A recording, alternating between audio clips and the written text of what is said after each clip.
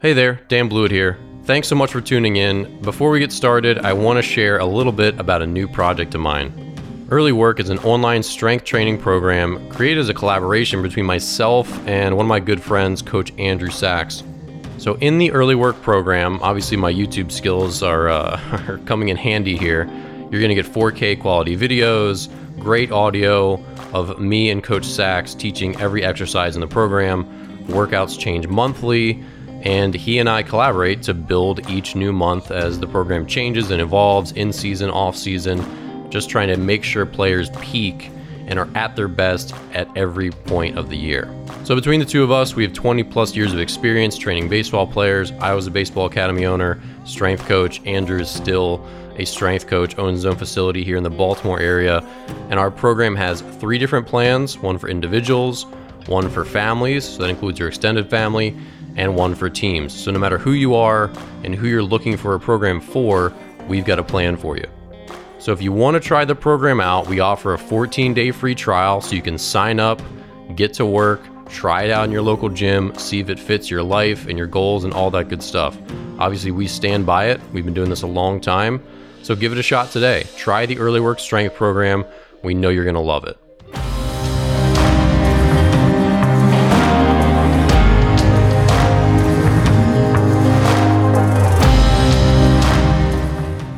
All right, welcome back to Dear Baseball Gods. In today's episode, we're going to cover 2 main topics. Number 1, is core training overrated? It's definitely a buzzword, but we're going to talk about core training and what it does and doesn't do for an athlete.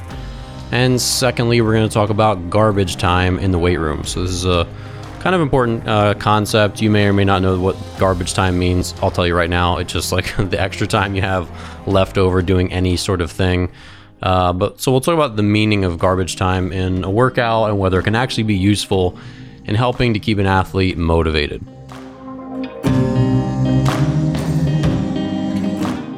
All right, so first topic here, is core training overrated? Yes, it absolutely is. It's something that parents would often come through my doors and say, yeah, I know my son or my daughter needs more core strength and blah, blah, blah, blah, blah.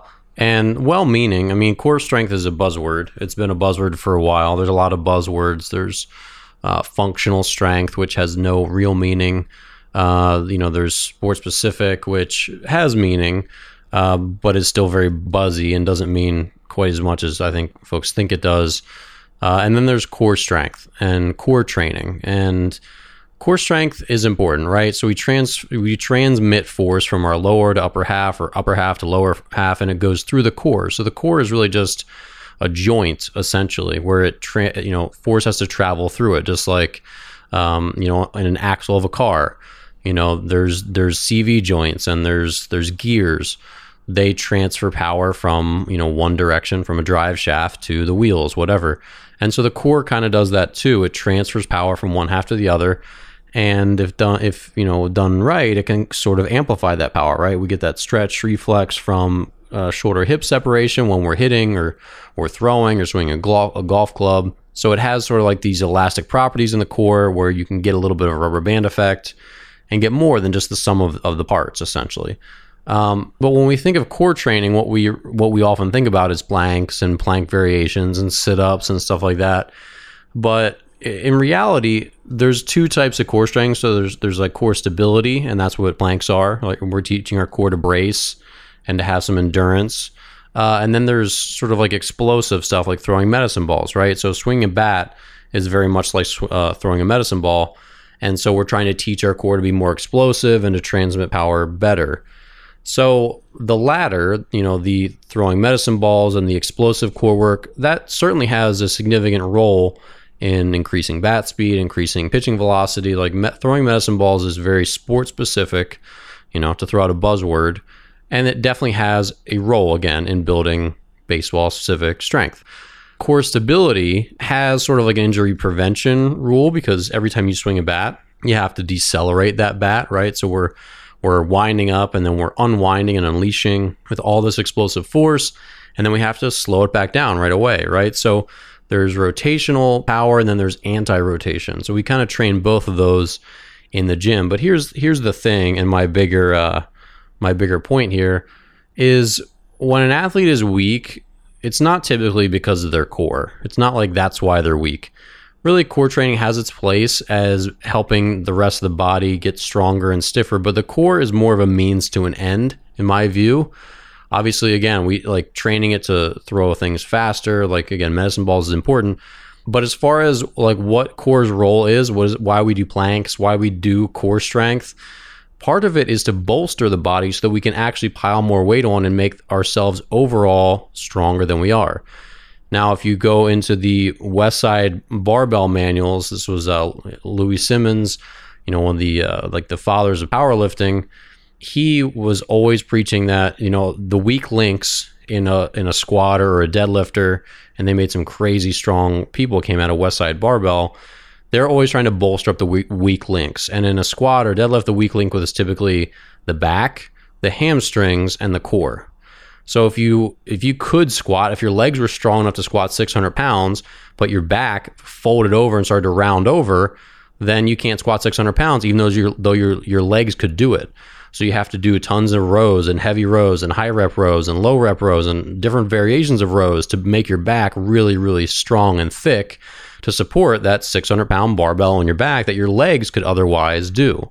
They could handle. Same thing with your core. Your core strength, if your core is too weak, you're not going to be able to keep your body upright and erect to hold that 600 pound barbell on your back.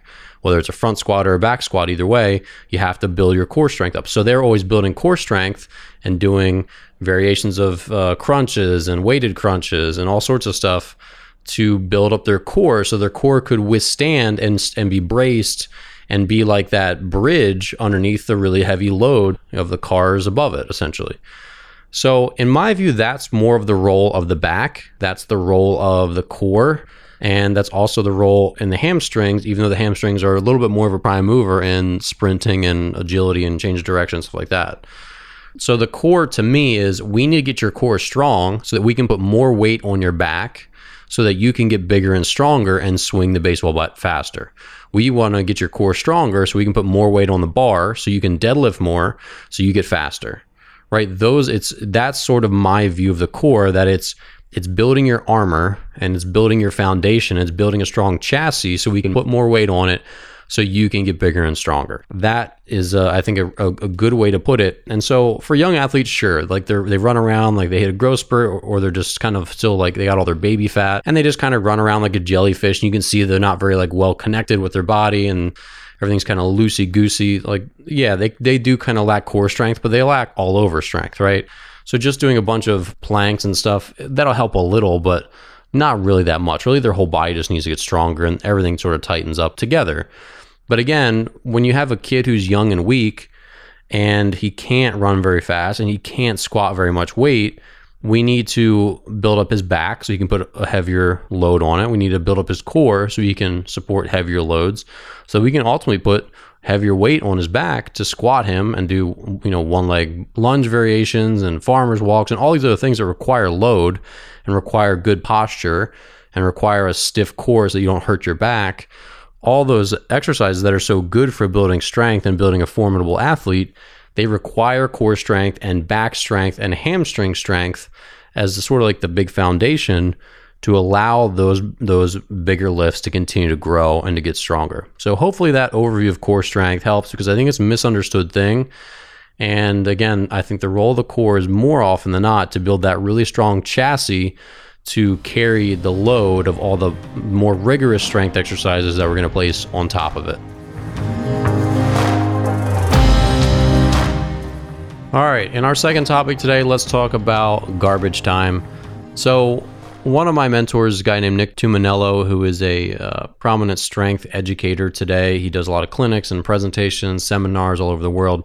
He was a personal trainer who was just booked solid, like morning till night for a long time as a personal trainer, and then eventually transitioned to coaching personal trainers and being an educator, all that stuff. And he a long time ago, before I actually really had much application for it, we would talk a little bit about certain like vanity exercise, right? Like everyone hates on bicep curls and some of the glamour muscles, right?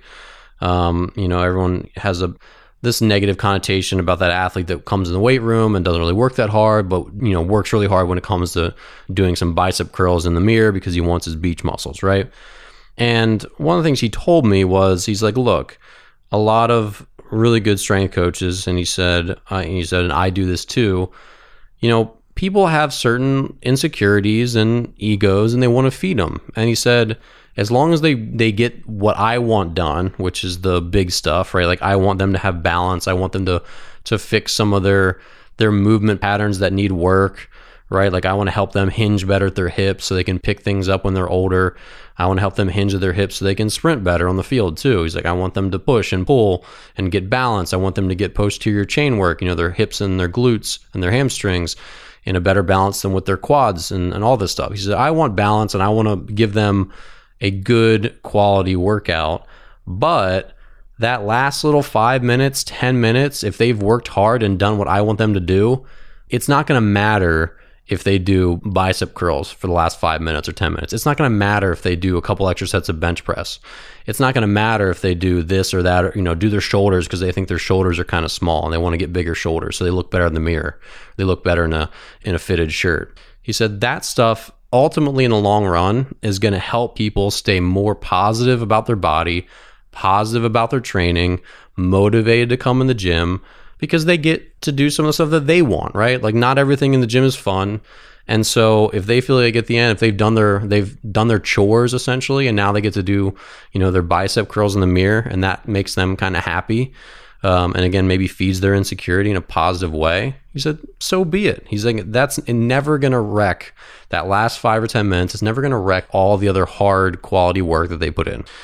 And so I kind of kept that in my back pocket for a long time because when I was doing my internship, I didn't really train anyone at that point. I was still in college. And even out of college, it wasn't really a situation where we had that many athletes as I first started out on my own. And as it grew and grew and grew, there were more athletes who they'd been in the program for 5 years. They've been doing the right stuff with us for 3 years. And they just started asking like, hey, can I do bench? Can I do some of these this day? And we're like, the inclination is like, no, that's a dumb exercise. Like you don't need to do bicep curls. But then we're like, yeah, you've been working hard for 4 years in here. Like you've been killing it. You do good work every day. Go knock yourself out. You want to go do bicep curls so you have a little bit bigger, you look a little bit better for the ladies or whatever. Go do it. Absolutely.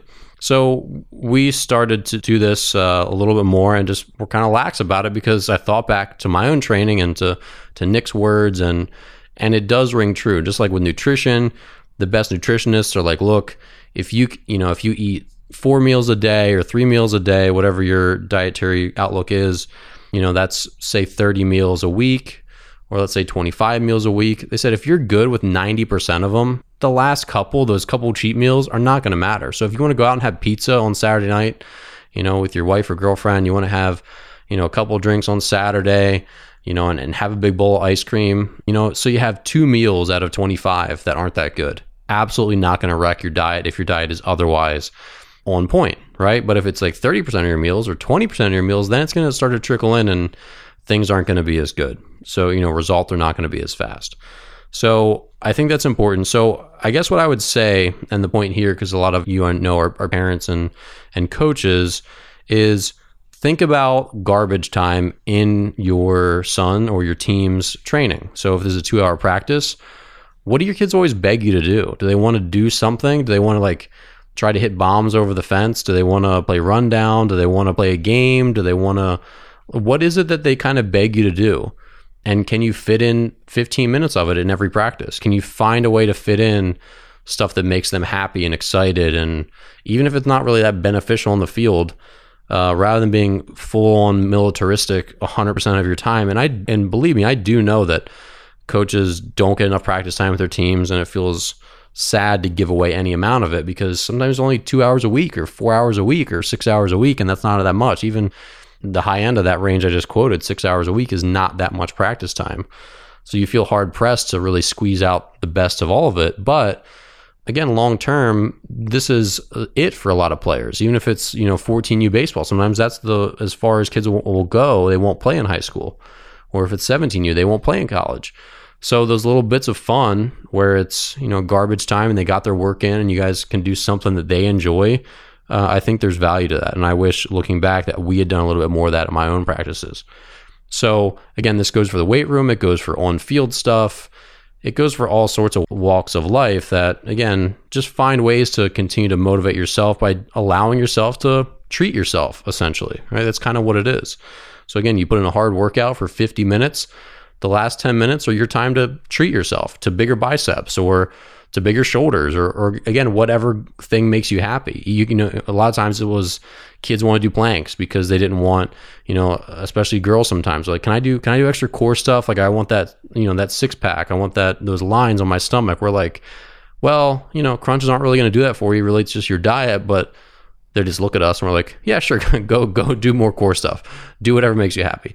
And it really honestly is fine. Do whatever makes you happy in that last 5 or 10 minutes of garbage time. So hopefully that gets your gears going. And again, the application there, I think, is not only for the athletes in your life, but also your own life, right?